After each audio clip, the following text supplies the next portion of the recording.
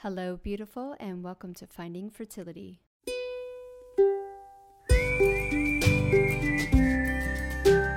I'm your host, Monica Cox from FindingFertility.co, and I created this podcast to help get you to start thinking outside of the box and realize that your infertility might have nothing to do with your lady bits. Rooted in functional medicine and personal experience, Finding Fertility is all about looking at the whole body and finding the root cause of your infertility. Finding Fertility does not diagnose, prescribe, or treat any issues of infertility, but what we do is take a holistic approach and improve your diet and your lifestyle to get you steps closer to creating your dream family. Just by being here with me, listening to this podcast, you're already going down the right path to making your dreams come true.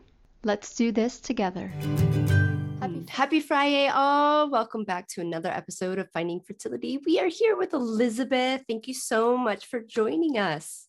Thanks for having me. Well, tell us a little bit about yourself and how you got into fertility coaching.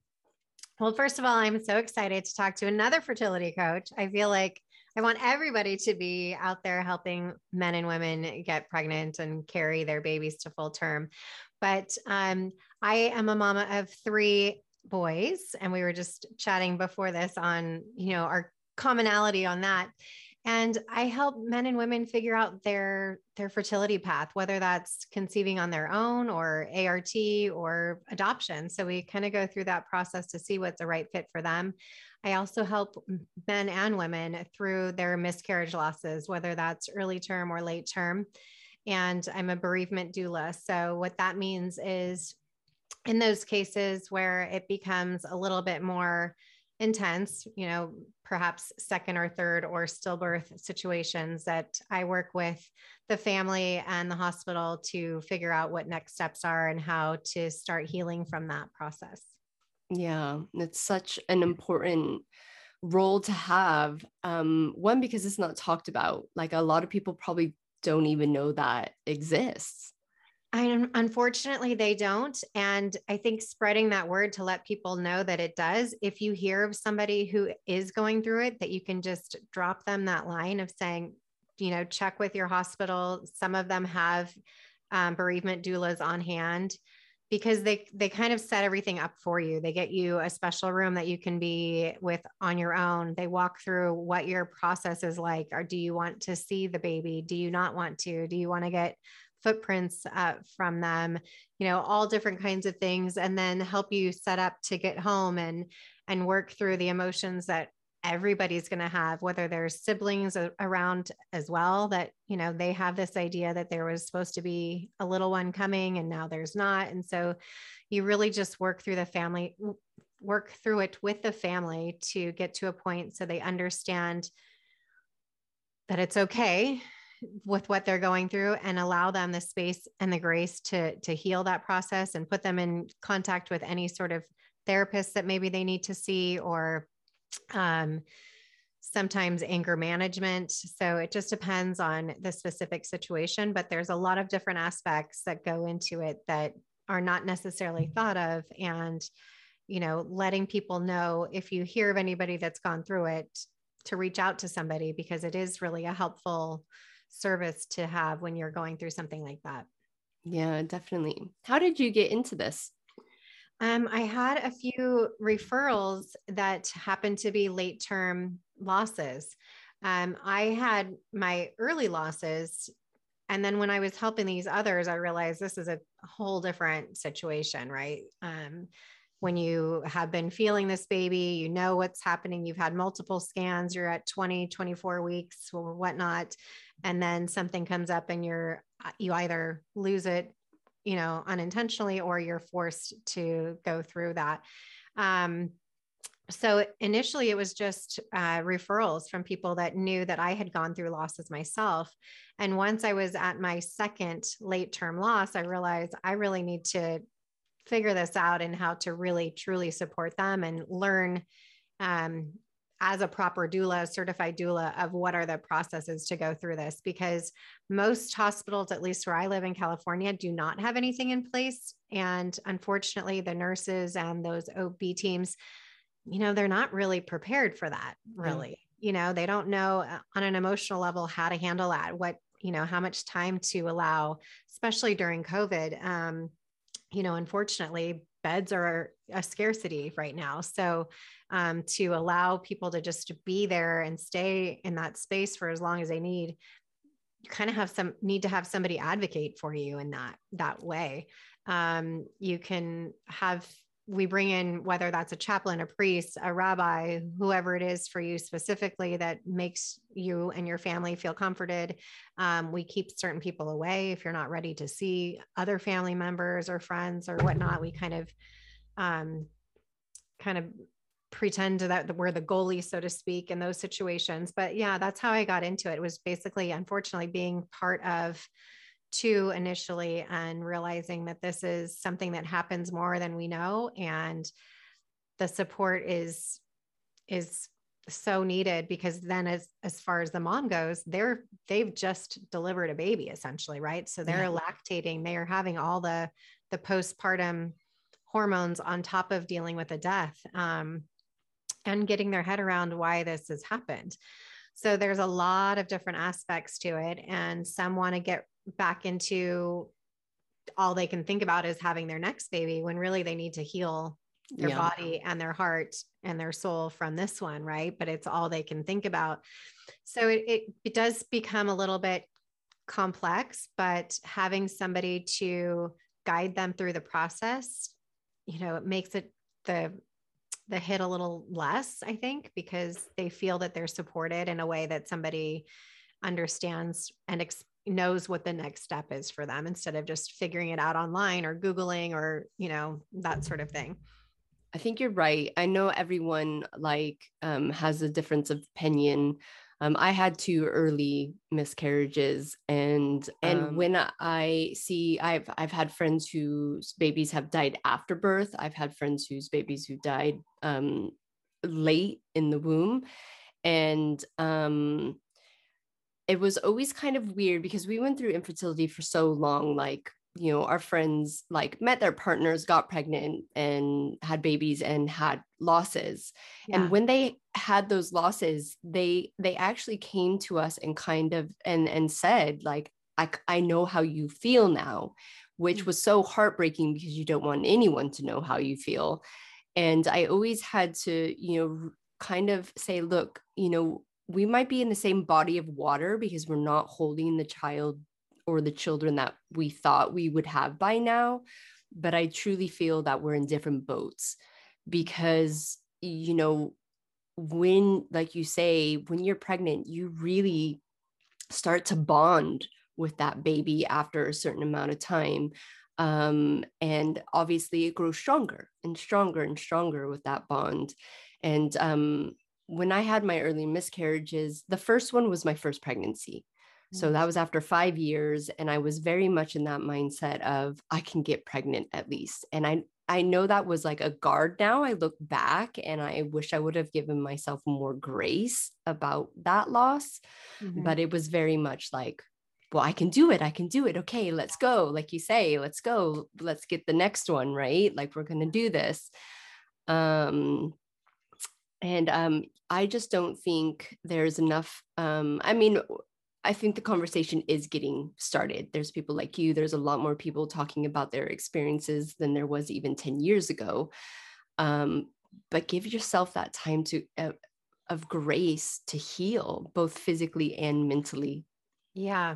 I mean, most countries now are getting on board with the whole bereavement time off, which is great because it is being acknowledged now, finally. I mean, even when I had my losses, and maybe the same for you, Monica, was you're kind of expected to be back to work on Monday, right? Like, it wasn't a thing that you could really say, this is because most of the time people didn't even know you were pregnant to begin with. There's that aspect, right? And then you think, okay, this has happened and now I need to just get back to life, when really you're grieving a death.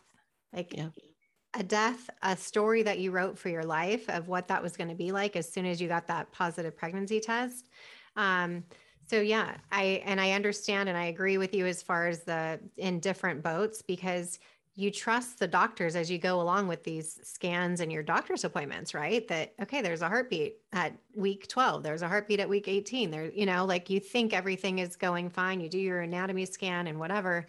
So you have this sense of everything's going to be fine, right? Everything's good. And then for it to end up not being okay, and sometimes not even getting an answer as to why it all of a sudden isn't okay, right? If our uncle dies or whatever, we usually know what happened, right? In these cases, most of the time, unfortunately, there isn't a defined reason as to what has gone wrong, which then leads to PTSD when you do have your next pregnancy. And that's a whole nother situation of, working with people to try to find the joy and understand that this is a different situation and, really shift the mindset around it, because you can't undo what was done before. You can't pretend like it didn't happen, but we try our best to really work with our mind and different tools in order to find the joy in the next pregnancy and not live in fear of that happening again. Yeah, exactly. Which both of my boys are rainbow babies, and it is extremely hard from personal experience to, especially my second. My second was conceived 2 months after my last miscarriage, and I had a very heavy bleed at 9 weeks. The day after, I just got a scan as well. And luckily my husband's mom is a retired midwife, and I called her and she's like, that's not what happens. You don't see a healthy heartbeat and then have, all of a sudden it just, comes out, for lack of better words. And she really helped calm my nerves. Like, there's something there. Don't worry. She was pretty positive the baby was still okay. And it was. And it was quite funny. I went back to not funny, but I went back to the same scanner, and she was having a good route around. She saw the baby's heartbeat was there. And then she was like, do you know that you have a heart-shaped uterus? I was like, yeah, of course. I dealt with infertility for almost 9 years. Yeah. She's like, oh, well, what's happened is he's implanted on this side, and you basically shed that side of your lining, which didn't happen with my first pregnancy. So It was, like you said, a completely different scenario. But your mindset, and I felt like I had pretty strong mindset on that pregnancy. And I had to work really, really hard to not let the anxiety and the overwhelm of loss, get to me. It's really hard. It is hard. It's a real thing. And so anybody who feels like they're going to will it away, it doesn't necessarily work like that. Again, your body knows, it remembers your experience. So going into that next scan and wondering if there's going to be a heartbeat, that's real, right? But being able to have certain tools that may be able to help you, whether that's, meditation or deep breathing or journaling or talking to somebody before, whatever it may be, to help you work through that to get there, because it is so important that you celebrate those pregnancies, right? And we don't want you to be fearful through those, despite what your experience was. And it should be fun and it should be exciting. And, there are ways to still figure that out despite having a previous loss. Yeah, definitely. What, I know you run a Mamas After Miscarriage group. What's kind of one of your top tips within that group that you, maybe at the very beginning of when they come in, what's one of the one things you say to them? That you're not alone. First of all, you're not broken, and you do have other people here to support you. And I think that's kind of the biggest things. When, I don't know about you, but when it happened to me, I was like, oh, this is why people don't talk about it. You feel guilty, you feel ashamed, you feel embarrassed. It was such a weird feeling. And I was like, I never in a million years thought I would feel these things. But you can't help but feeling that way. And I think that's why there's this stigma around it, that people aren't as open as I would like them to be. And the more that we normalize this conversation, then when it happens to Susie Q down the street, she's not going to feel that way, right? Because she's going to be like, oh, Elizabeth and Monica had it, this person had one, and this is how it goes and whatnot. But really, it's just a place for them to get information of what to expect next. What's the difference between taking the pill versus doing a D&C if it didn't happen naturally at home? What could be happening with their body? Everybody's body is different, but also what's normal and what's not normal. When should you start to be concerned about something? Some ideas about doing a remembrance for your pregnancy. A lot of times people just want to share their story, right? So tell me about your experience leading up to getting pregnant. How was that? Did you guys try for a long time, or did it happen right away? And when you found out, how was that feeling, and how did you guys celebrate that? And, they want to go through that process of telling their story and then also telling what happened. Was it, no blood at all? Was it a lot of blood? What, just letting them have a space where they feel like they can share what their experience was. And then just helping them through again, the process of what's going to feel good for you to start to get your heart to heal. And is that taking some extra time for you to just be writing, meditating? What is it that's going to feel good for you? Because it's different for everybody. And that there's other people out there that can answer the questions for you. And so that that you're not alone going through it. Yeah. Yeah. No, that's really good because you don't, I'm just trying to think. I mean, everyone around us really knew what we were going through at that stage. And we didn't keep it a secret. I think when you deal with infertility for so long, like the secrets just they can't be kept, right? Yeah. It's too exhausting, trying to come up with stories of, people just kept asking and asking, when are you going to have kids? We had been together over a decade and still hadn't had kids. And so yeah, when we had to tell people that we miscarried, I kind of felt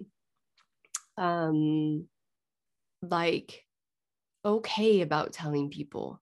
Mm-hmm. I don't know if it was because I had failed in parentheses so many times. Like I had to tell people about my failed IVFs and, years of not getting pregnant. Uh-huh. So I kind of felt like when that came around, it was just like part of the story. Yeah. It was a really weird feeling. That in some ways that's understandable, right? Because of your experience going through it. And that's, again, for me was, I have to talk about this because nobody I know in my life has talked about it. Why hasn't anyone talked to me about this? Right. I wouldn't be feeling this way if I knew I could pick up the phone and call somebody who'd been through it. As well as we go through how to talk to other people in your life. Right. So how do you communicate with your husband if he's not on the same page as you, right? You guys grieve in a different way, or he's not feeling it as much as you are, and he wants to take more time to wait, whereas you want to start again, or vice versa. And so we kind of work through all of those things, talking to friends and family about it, and how to explain it to people. Most of the time, the generation prior to us, they think it's really easy to just have a baby and do it, right? So the concept of, well, we've been trying this long and now this, it's really hard for them to get their head around sometimes. So yeah, just talking through a lot of things of boundaries for yourself and how to commemorate that loss and what to go through in order to heal so that you can move forward in a healthy way. Because people sometimes who don't really take that time end up, I have people from 7 to 9 years ago that they had losses that are now just going through to acknowledge those now, because they had so much going on between then where it was like, okay, I just got back to work. I had my other baby. I never really had time to deal with that. Right. And I get that, but it never leaves you. Right. So it's still something that they feel like they wanted to acknowledge and talk about and get through because it's part of their heart. Yeah. I think too, maybe with the early miscarriages as well, you almost disconnect and you're like, well, it's not that, not that big of a deal. And you're like protecting yourself from that heartache. And so you don't deal with it and you just move on. And it's obviously a little bit more easy recovery. It doesn't take as long. And like you say, they just sweep it. I know that I did that with my first, for sure.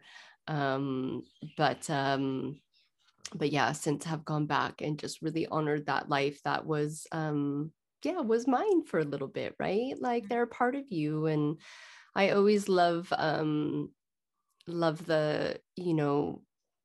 the spirit babies. And I always feel like your babies, no matter if they're here on earth or not, are always with you in a certain way. I like that. Me too. And I also believe that most of the time, those ones that we've lost come back, right? So at least for me, I know 2 of my 3 are ones that I had lost. So and everybody has different beliefs on that. But sometimes I think if you do kind of subscribe to that or believe in that, it helps a little bit to say like, we will still be together, or we will be together in some form or fashion. And having that is a little bit comforting to know that, maybe it's just not right now, but we are meant to be together, right? Our souls are meant to cross in some way. Yeah. And I think too, I look at my boys, especially my second, and go, you were like meant to be here. And he wouldn't be here if everything would have went my way. Right. And I think like, okay, it's so hard when you're in the thick of it to realize that. But when you're at the end and you see the children that the universe has given you, you kind of go, I get it. I get it now. But yeah, it's extremely hard, and it doesn't take away from any loss, any loss that you've had. Of course. Yeah. What else? What would be your top tip when you are newly pregnant after a loss? What is one thing that you would like to let women know about that kind of the first few weeks? Self-care. Do what's going to keep your self-preservation contained, and self-care. So whether that's, ordering out your favorite tacos on Tuesday every night and meeting your friends every Monday, or doing stuff that is going to bring you joy, and making a list. Buy all the food that you normally wouldn't buy, treat yourself to things that are going to, again, bring you some joy for that moment, because it is a high anxiety time. And those little things that can be like, okay, I don't normally, but like I create stuff. So I don't normally play with Play-Doh, but I'm going to do this today, or I'm going to order a coloring book so that when I feel like I'm getting triggered about this, I'm going to, color or call a friend or something. So I always say, have your go-to list of when you feel like you're getting triggered, that you're going to do that, whether that's, looking up recipes that you're going to cook that day, whatever you feel brings you some joy and peace, do that and go extra on those first few weeks, because it is going to be triggering. It is going to be like every cramp and feeling you get, you're going to start to worry, is this something happening? And making those little adjustments of, okay, I'm going to have ice cream tonight and I never have ice cream, or just allowing yourself to be a little bit more free, because in your head, it's hard, right? It's not as easy as we would like it to be. And so if we can find small joys in other things, whether that's ice cream or coloring books or recipes that you wouldn't normally try, I say do that. And then once you get to that point of you start feeling secure, and everybody, that's different for everyone, right? Some people, it's not until they have a baby in their arms and they literally say that. For others, it's 12 weeks. For others, it's 18 weeks or the anatomy scan. But just know that this is a short period of time. So whatever you're doing, isn't going to be detrimental. That pint of ice cream or whatever it is, it's not going to hurt you. It's not going to hurt the baby, if that's going to bring you joy. And if that's going to keep your hormone levels down, right? Your cortisol and your adrenals, it's so important to try to stay at some level of calm despite your anxiety through the process. So that's kind of my top tip for people that are newly pregnant coming off of a miscarriage, is really just find that list of your go-to that you know you have there. So if that's a trip to the beach in the afternoon or whatever it is for you, everybody's different, but just have your go-to list. Yeah, I think that's what it's, when we say prepare yourself for these moments, like when you're working on your mindset, you might feel like, oh, this isn't working. This is mundane. I don't really like this. But when you're in the thick of whatever you're in the thick of, and you have those tools that you can like catch yourself, ruminating or like thinking bad thoughts or getting down about something, you can snap out of it. And that's where all the practice comes in and really helps guide you through those hard moments, and yeah, I think early pregnancy, especially after loss, are some of the hardest times you're going to have mentally, because you're just with yourself. You're not allowed to drink, like party with the girls, forget about things, go skydiving, like whatever, like you have to kind of be calm in a sense, right? And and when you're calm, you're just basically with yourself. So that's, a really important thing, is like set yourself up for success. Start doing these things now. That's a great tip, is like make a list of that you can pull out when you forget, right? Because we all forget. We're like, even me, I'm like, where's my list of things to do? Totally. So yeah, I think that's really amazing. We'll tell our listeners go ahead. Sorry.